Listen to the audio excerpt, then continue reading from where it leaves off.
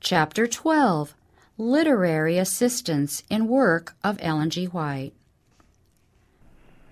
James White and others assisted. While my husband lived, he acted as a helper and counselor in the sending out of the messages that were given to me. We traveled extensively. Sometimes light would be given to me in the night season, sometimes in the daytime before large congregations.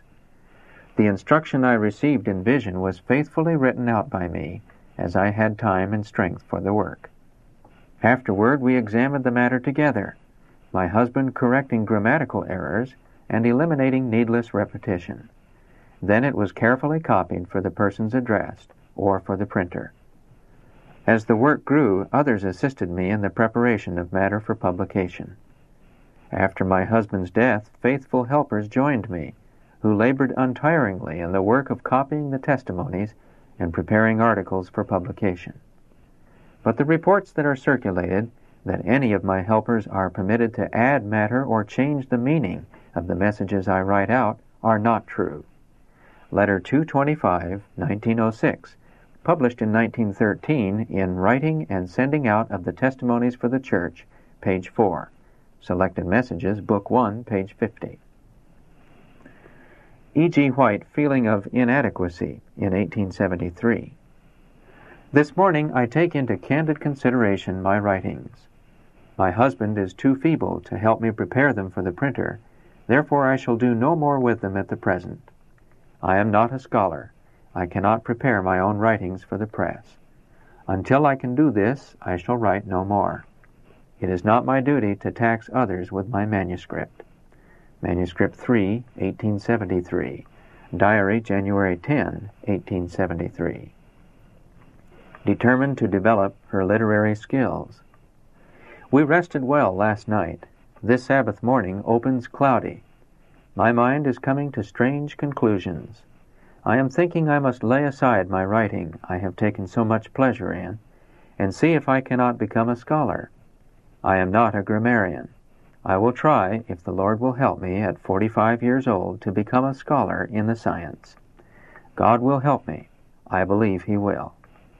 Manuscript 3, 1873. Diary, January 11, 1873. Sense of inadequacy in 1894.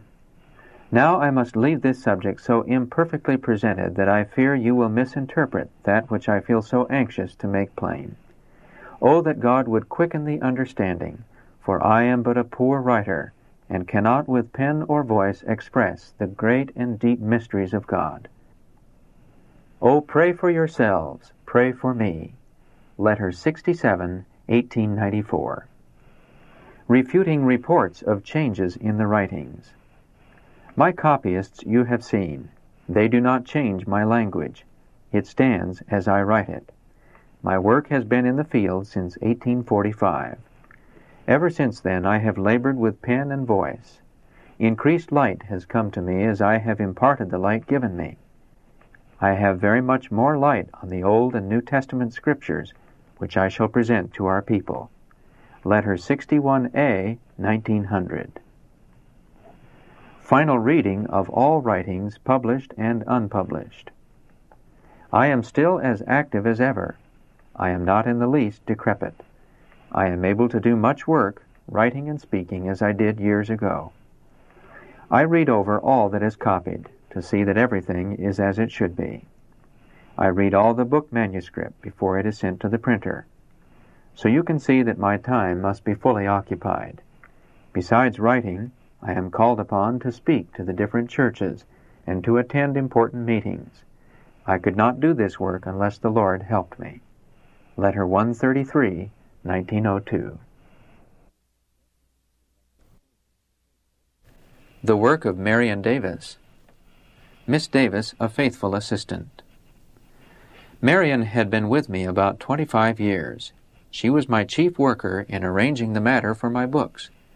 She ever appreciated the writings as sacred matter placed in her hands, and would often relate to me what comfort and blessing she received in performing this work, that it was her health and her life to do this work. She ever handled the matters placed in her hands as sacred. I shall miss her so much. who will fill her place? Manuscript 146, 1904. Marion is my bookmaker. Marion's work is of a different order altogether. She is my bookmaker. Fanny Bolton never was my bookmaker.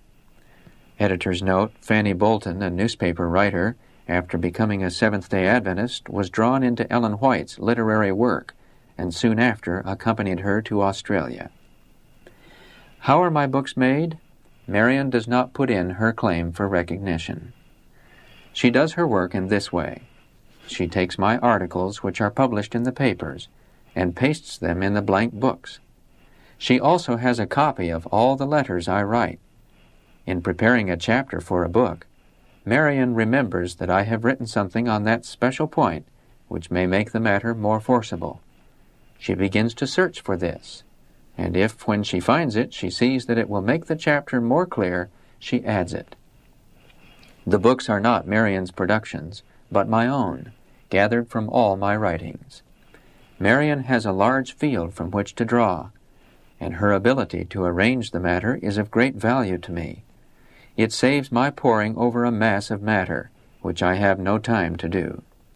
So you understand that Marion is a most valuable help to me in bringing out my books. Fanny had none of this work to do. Marion has read chapters to her, and Fanny has sometimes made suggestions as to the arrangement of the matter. This is the difference between the workers. As I have stated, Fanny had been strictly forbidden to change my words for her words. As spoken by the heavenly agencies, the words are severe in their simplicity, and I try to put the thoughts into such simple language that a child can understand every word uttered. The words of someone else would not rightly represent me. I have written thus fully in order that you may understand the matter. Fanny may claim that she has made my books, but she has not done so. This has been Marion's field, and her work is far in advance of any work Fanny has done for me. Letter 61A, 1900. Marion's caution while working on Patriarchs and Prophets in 1889.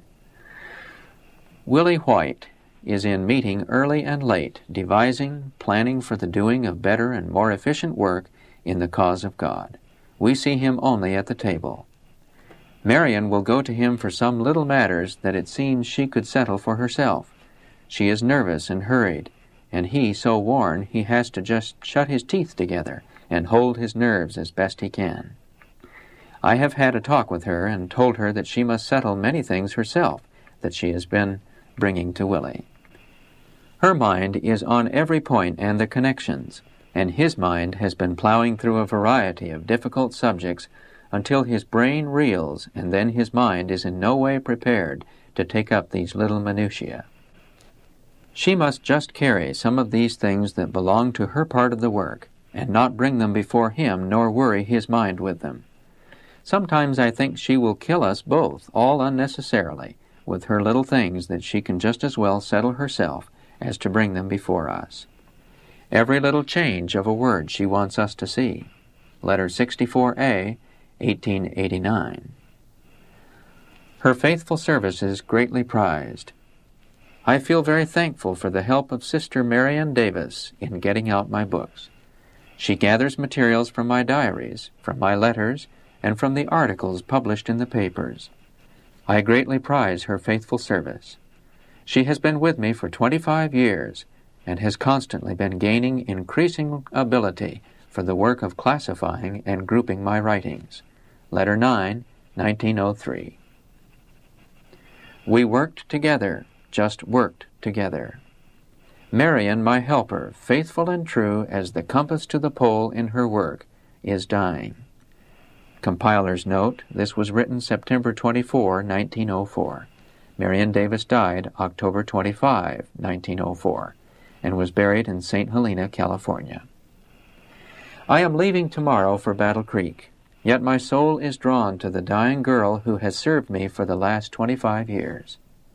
We have stood side by side in the work, and in perfect harmony in that work. And when she would be gathering up the precious jots and tittles that had come in papers and books and present it to me, now, she would say, there is something wanted, needed, I cannot supply it. I would look it over, and in one moment I can trace the line right out.